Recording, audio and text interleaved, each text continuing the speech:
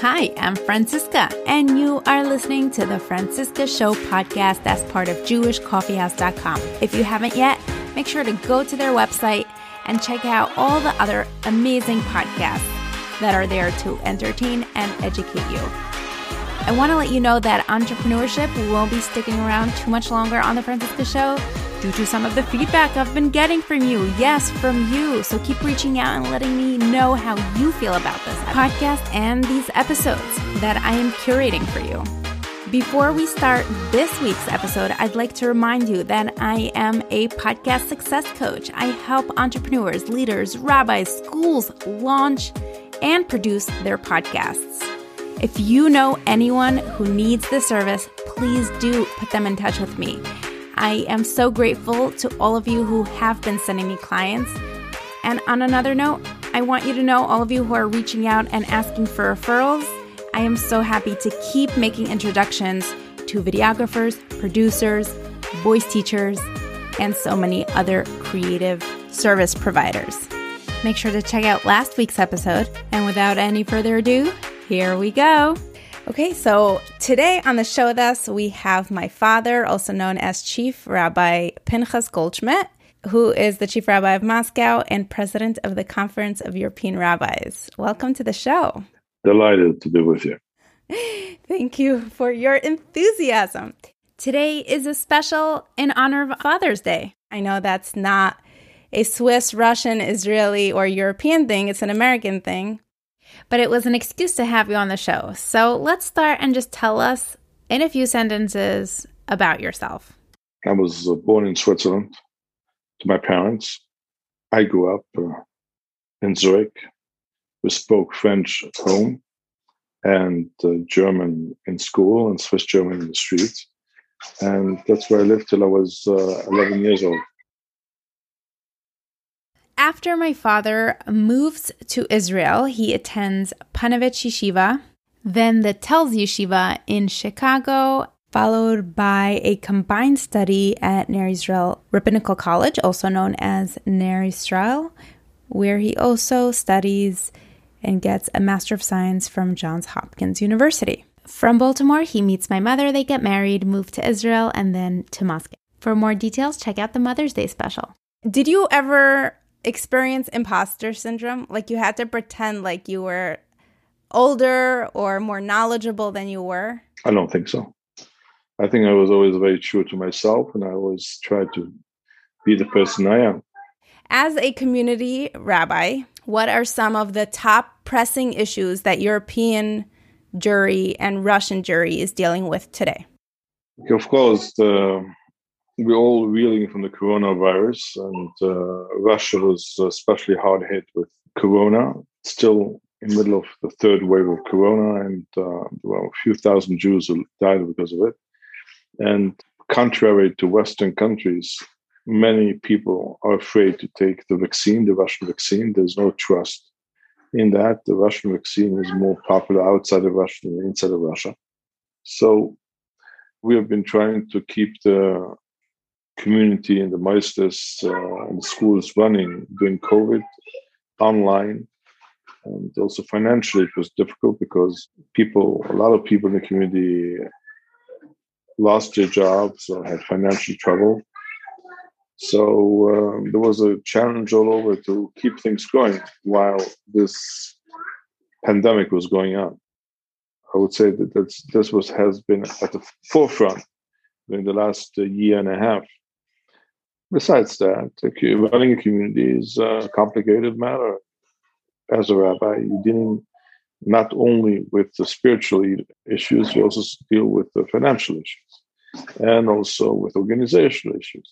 There's a shul, there's the assistant rabbis, there are schools, there's a kollel, and the other structures which have to work, kashrus, and etc. So when there's such a functioning community, there always somewhere there is a problem which you have to deal with.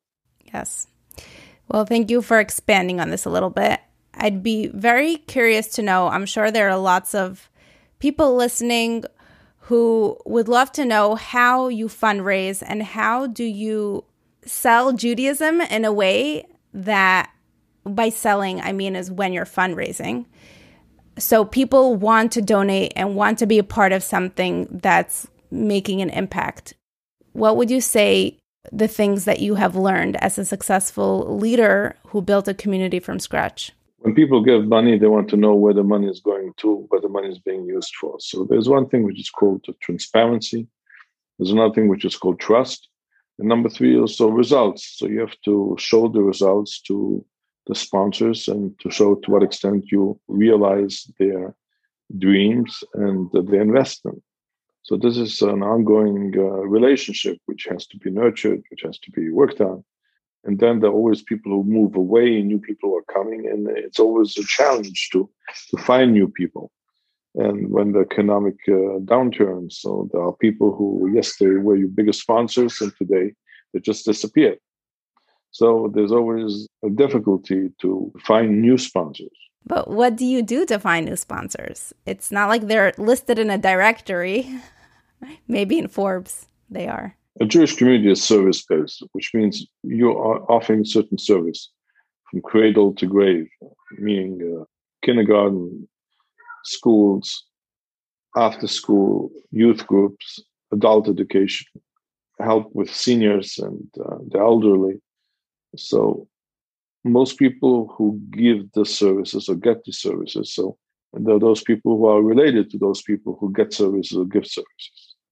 So they're interested to sponsor. The problem is when you have, in Moscow, the majority of the business community left the country the last 8 years.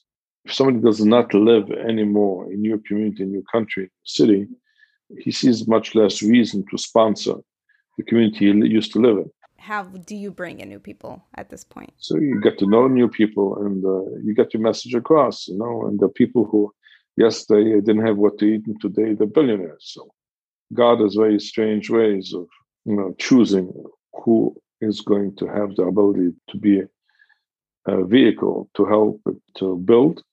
And this is the challenge to identify and to get the interest of those people. So a question to you as a parent. Others in your situation who are considering to move into an out-of-town community without Jewish infrastructure, well, at least that is what Moscow looked like when you were moving there. How do you address the concern of how do you raise from kids in a no man's land when it comes to Judaism? I know New Yorkers think that everywhere beyond the Hudson and the Harlem River that's out of town.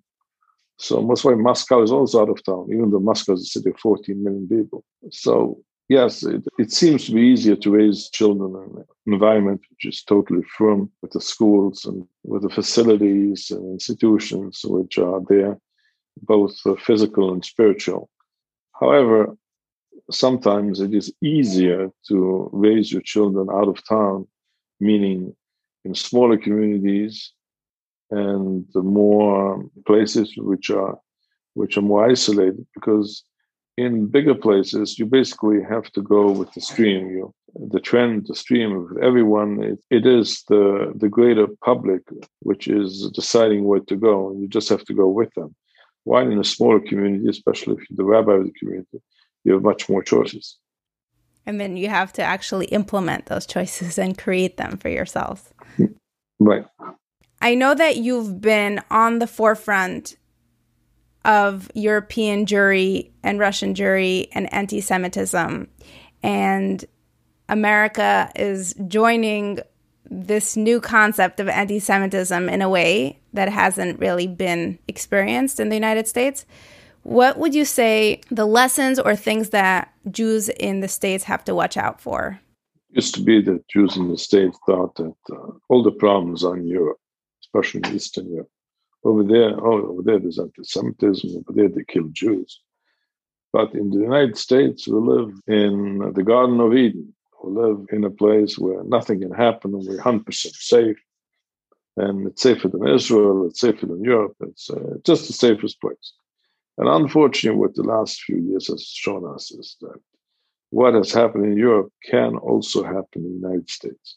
The attacks against synagogues in San Diego and Cleveland, and against other Jewish institutions has shown us that the problem of anti-Semitism is universal. There's no country and there's no society which is exempt from this virus. It's like the coronavirus. Coronavirus is all over the world and has different mutations. So anti-Semitism is also all over the world and it has different mutations. So how have you been dealing with anti-Semitism in Europe? So anti-Semitism has come from many different quarters. One side, it comes from the far right. Far right, so the people are neo-Nazis. They hate the Jews, they hate the Muslims, they hate everyone. And they're trying basically to make life difficult for Jews, not only in physical attacks, mostly all the attacks against cemeteries in Europe, when cemeteries are being desecrated, it's usually all the far-right people. They're very strong. The far-right has now representation in most European parliaments. The AfD in Germany and Le Pen's party in France, Wilders' party in Holland, and Freedom Party in Austria. So they command already a very strong political presence, and their fringe, their right-wing fringe, goes and attacks on that against shuls, against people, like the shul in Hanau in Germany was attacked 2 years ago on Yom Kippur. So a person tried to come in and shoot the people down. Thanks to God, nothing happened because he couldn't open the door of the shul. So instead of killing Jews, he went to a coffee shop next door and started killing. It was a Muslim coffee shop for Turkish people, and started killing Muslims. So this is one manifestation of anti-Semitism. So how do you fight this kind of anti-Semitism? Is basically A, by laws. Number two, law enforcement. Sometimes you have laws on the books, but the law enforcement agencies, the police, they're not doing the work. They're sleeping. Something happens, then they wake up. They're writing a report about it. And then security. We have to provide for security for shuls, for schools, for everything. And here, again, the government has to get involved because security costs a lot of money. In many European communities, security eats up to 25% of the budget. For example, in a community like Munich, you have 18 people who are employed full-time for security. It's a lot of money. For this money, we're able to bring another few rabbis, another few teachers, another few chazan. So we approached the Conference of European Rabbis has events during the year. One event is with the World Economic Forum. The other event is with the Munich Security Conference, which is like the World Conference on Security Issues, where all the governments are represented. Over there, we demanded from governments to chip in and pay for security of the Jewish institutions in their countries.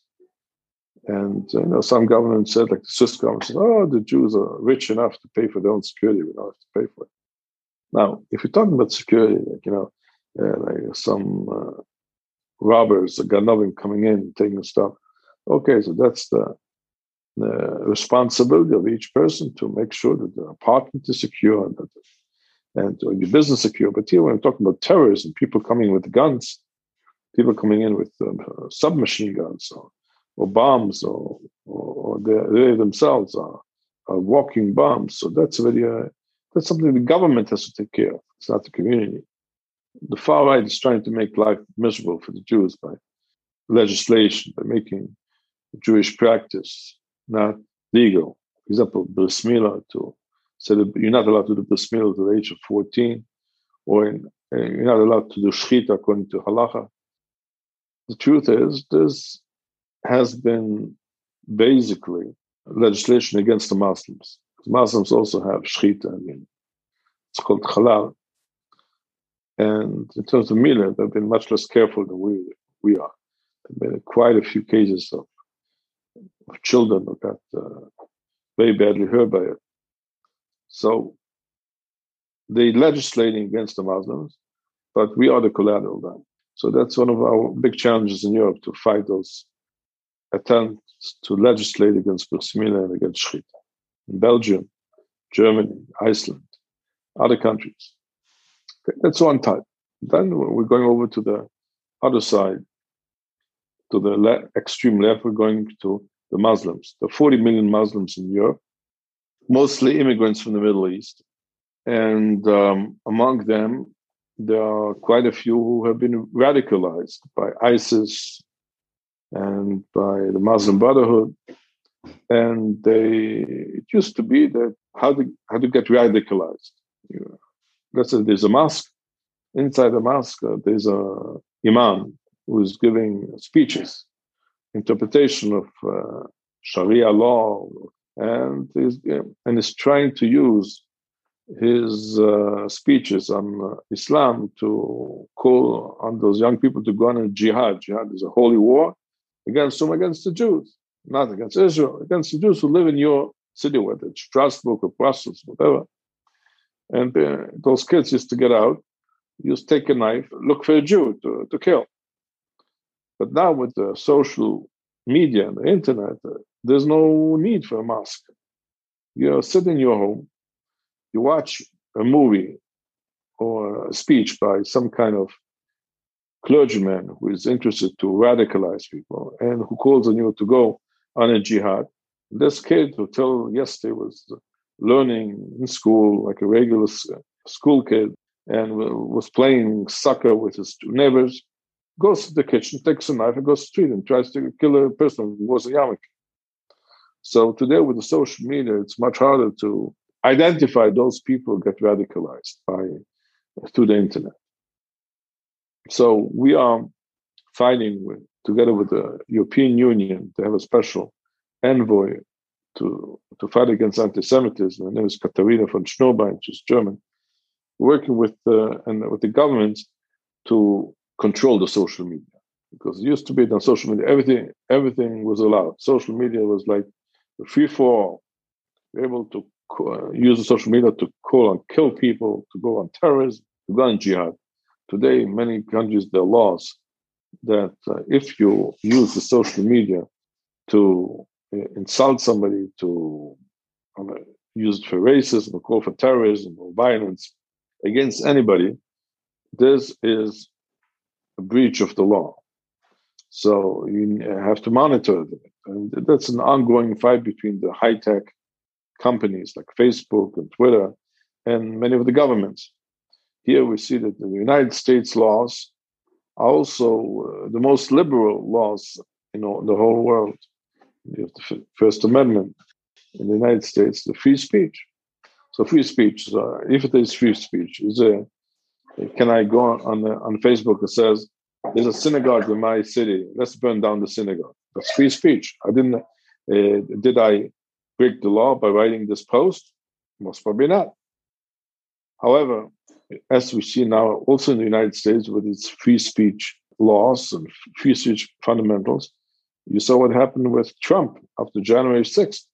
Facebook decided we don't want Trump anymore because he called to violence. And so who is deciding what is kosher, what is not kosher? It's the governments? No.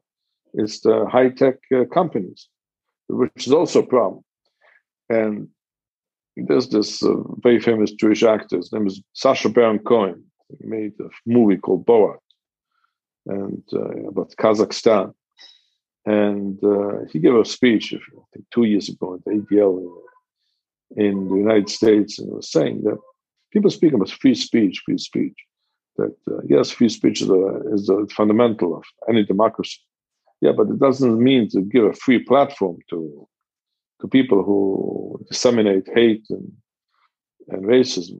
Here, we're together with many other Jewish organizations. We're working together with the high-tech companies to rein in that their platform should not be used by all those people who want to disseminate hate and racism. So what are some of the practical things that you've gotten with the high-tech companies? So, for example, Facebook changed its policy.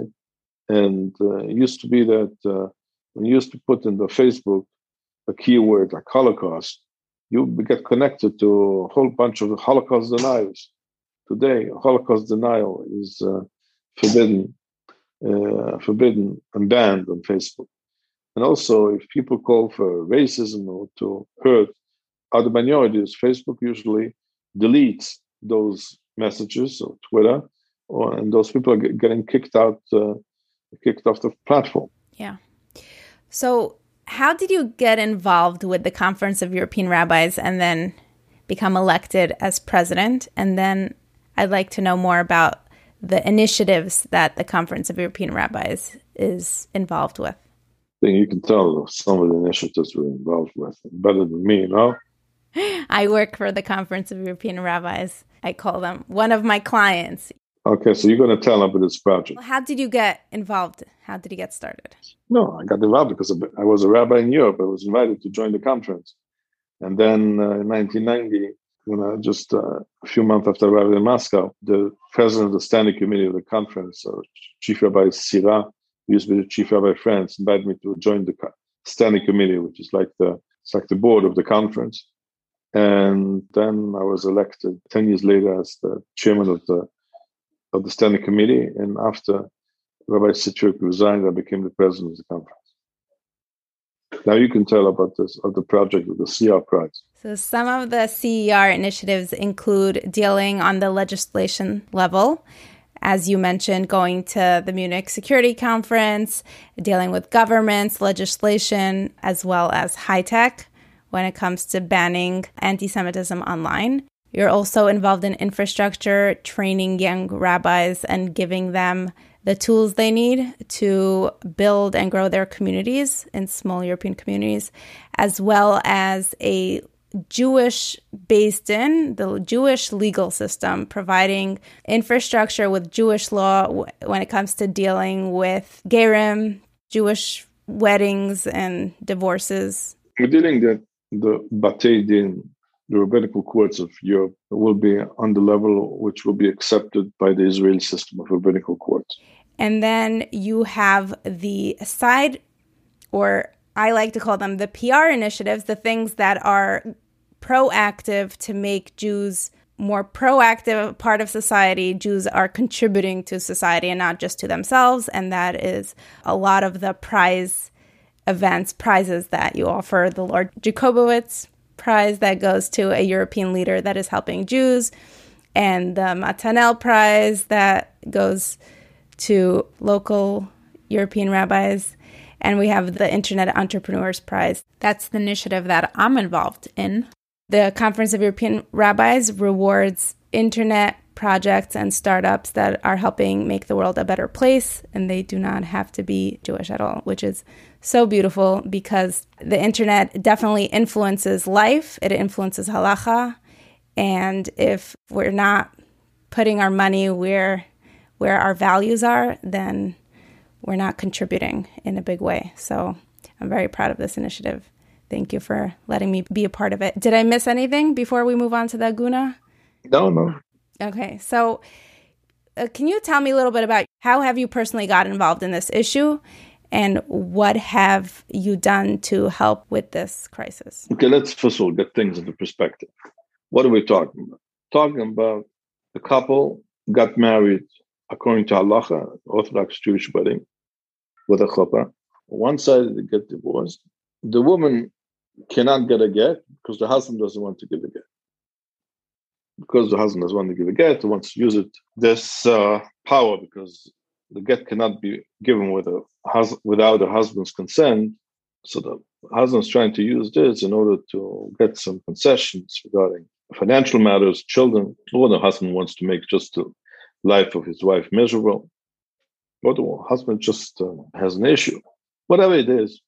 So we're having this problem of women who cannot get, they're divorced, meaning they're separated from the husband, they live alone. The husbands many times have started new families.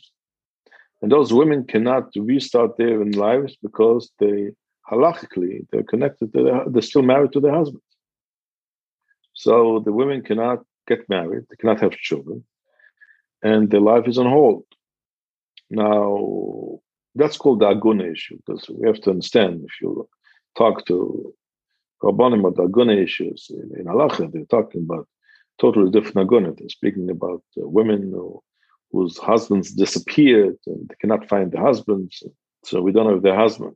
We don't know if the husband is alive or dead. So that's a different problem. Today, when we talk about the agunas, it's a different type of aguna. So the problem is basically multiplied and augmented by two reasons.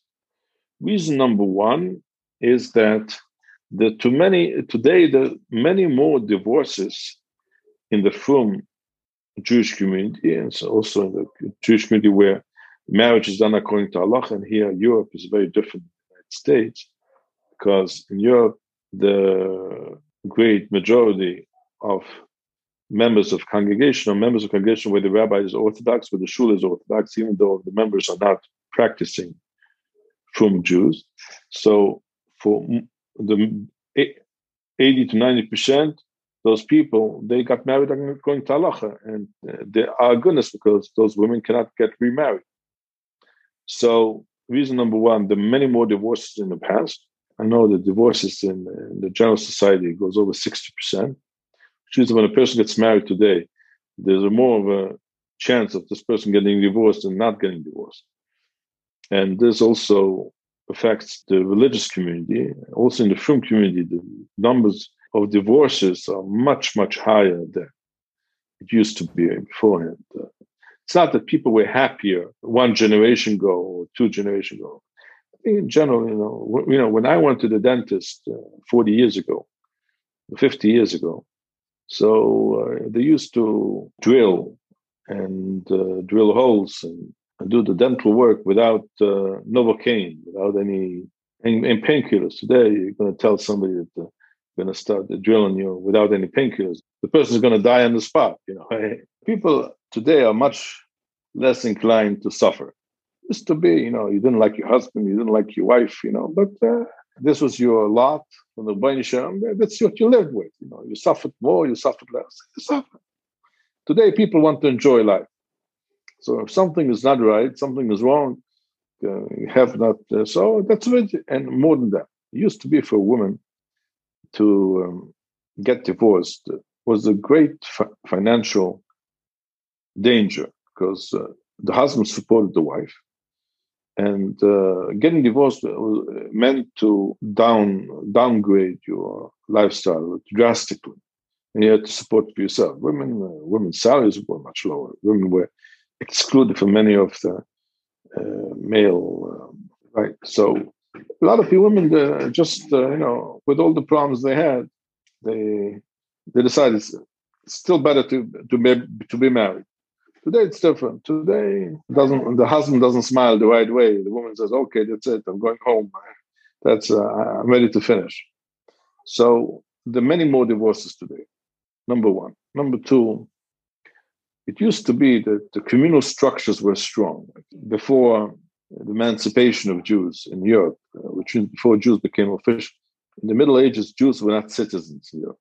In every city where there were Jews, it was a special agreement between the king or the prince who made an agreement with the few Jews that you're allowed to, 20 families, 50 families, 100 families can live here. And under special conditions, you're not citizen, you're a foreigner, and you have your own legal system. And the rabbi was the head of the legal system. That's why the rabbi was called the Av Beis Din. And the rabbi was able to, and if somebody doesn't pay taxes or somebody breaks the law, so it's the rabbi who has to put this guy in jail or whatever. Because the community had ways and means to enforce that people, it enforce not only the law and Jewish law. So if somebody didn't give a get, whatever, and the rabbi said, okay, you don't give the get, we're going to expel you from the community. Tomorrow, take your stuff and you have to leave your house, you have to leave the city, and goodbye, Charlie. The threat of expulsion or whatever, or other sanctions from the community was strong enough to make sure that husbands who had to give a get according to Allah actually gave the get. Once Jews became citizens with emancipation, and so Jews became equal citizens according to the law, and membership in the Jewish community was not anymore compulsory. Meaning, I can come to a city today, I can go, let's say, come to Philadelphia, live in Philadelphia, and not become a member of any shul. I can go today to this shul, like tomorrow I can go to another shul, and the day after tomorrow I can go to a third shul, or I can not go to shul at all. So it's all voluntary. It's not compulsory. So if one shul kicks me out because I don't get to my wife, so tomorrow I'm going to the other shul. There's no centralized administration authority. So there's also complicated the problem with agunas. We also have to keep things in perspective, meaning we're talking about aguna crisis.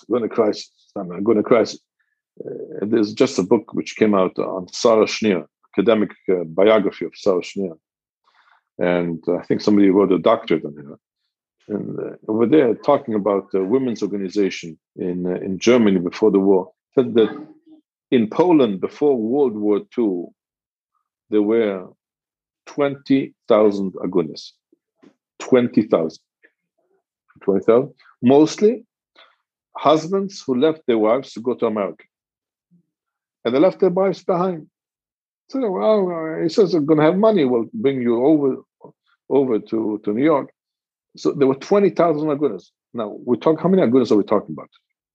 Today we're talking about hundreds, including the United States, including Israel, including Europe. With 100. The difference is, can I interrupt?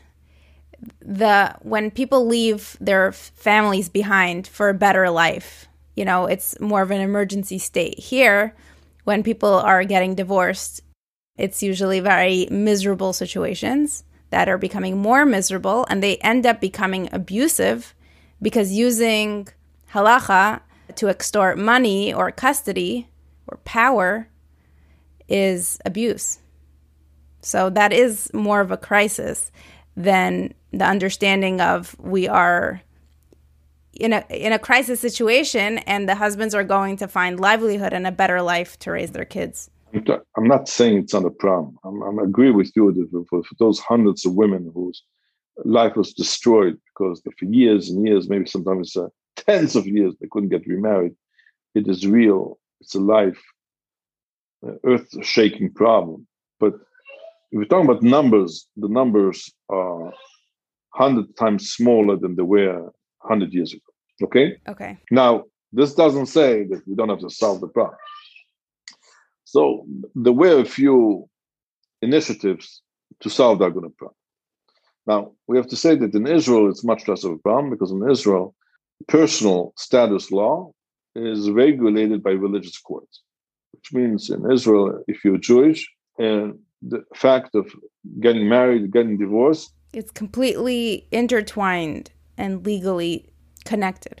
It's right. So if, let's say, the Beis Din in Israel tells the husband, you have to get to your wife, and the husband doesn't show up, or the husband doesn't do it, the next day the Beis Din takes away the person's driver's license, closes his bank account, and closes the country. He cannot leave the country, and in extreme cases puts the guy in jail.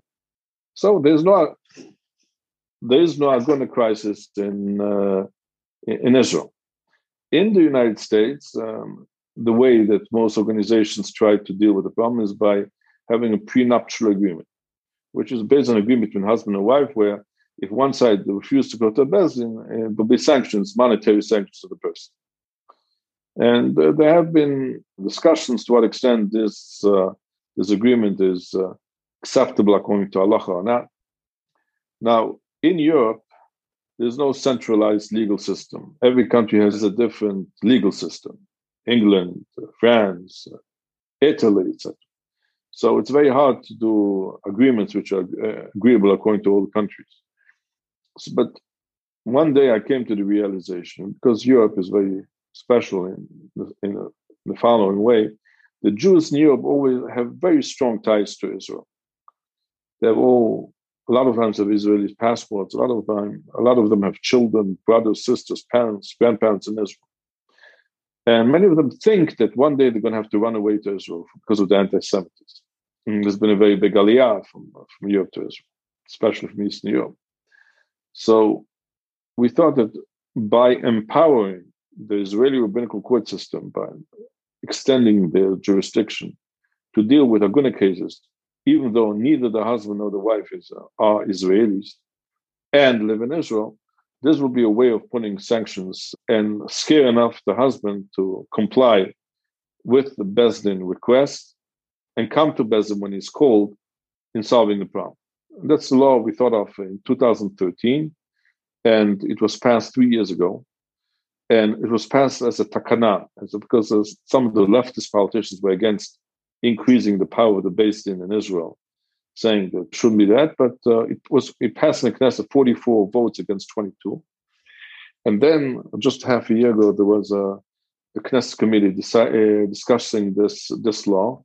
And actually, we found out that over 100 cases of agunis were solved because of this law, either by the husband arriving in Israel and the wife requesting the Beis Din in Israel to put out a tzav ikuv, which means to not allow this person to leave Israel till the person gives a get, or by other sanctions. And we solved dozens and dozens and dozens of problems because of this law. Unfortunately, this law had to be ratified now into a permanent law in May, but because there was no government and there were 4 elections in the last 2 years, so this has not been ratified. So we're waiting now for the new government in Israel to start working next Sunday.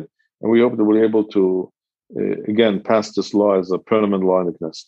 Thank you so much for sharing this very detailed description. We go more into detail on an episode we did with Keshet Star about a year ago. I would love to wrap this episode up by asking you if there are any words of wisdom you have for me as your daughter, since this is a Father's Day special. Anyway, it's always a privilege to talk to your children, even though they're far away. And thanks to God today, because of technology, we can talk to each other, can see each other, even though we're far away from each other. And just, I want to tell you that the joy you bring us with your husband, with Menachem, and your 2 wonderful children, with Ella and Maya.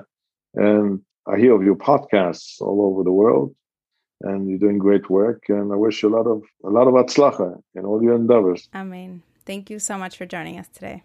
Thank you. Did I already thank you? Well, I'll go ahead and thank you once again for sticking around until the end and keep coming back. Thank you for sharing this podcast with your friends and helping spread the word and grow this podcast. Did I already mention that I am a podcast coach? I help my clients launch, produce, and monetize their podcasts, and we have so much fun. I help my clients build movements, businesses, make an impact.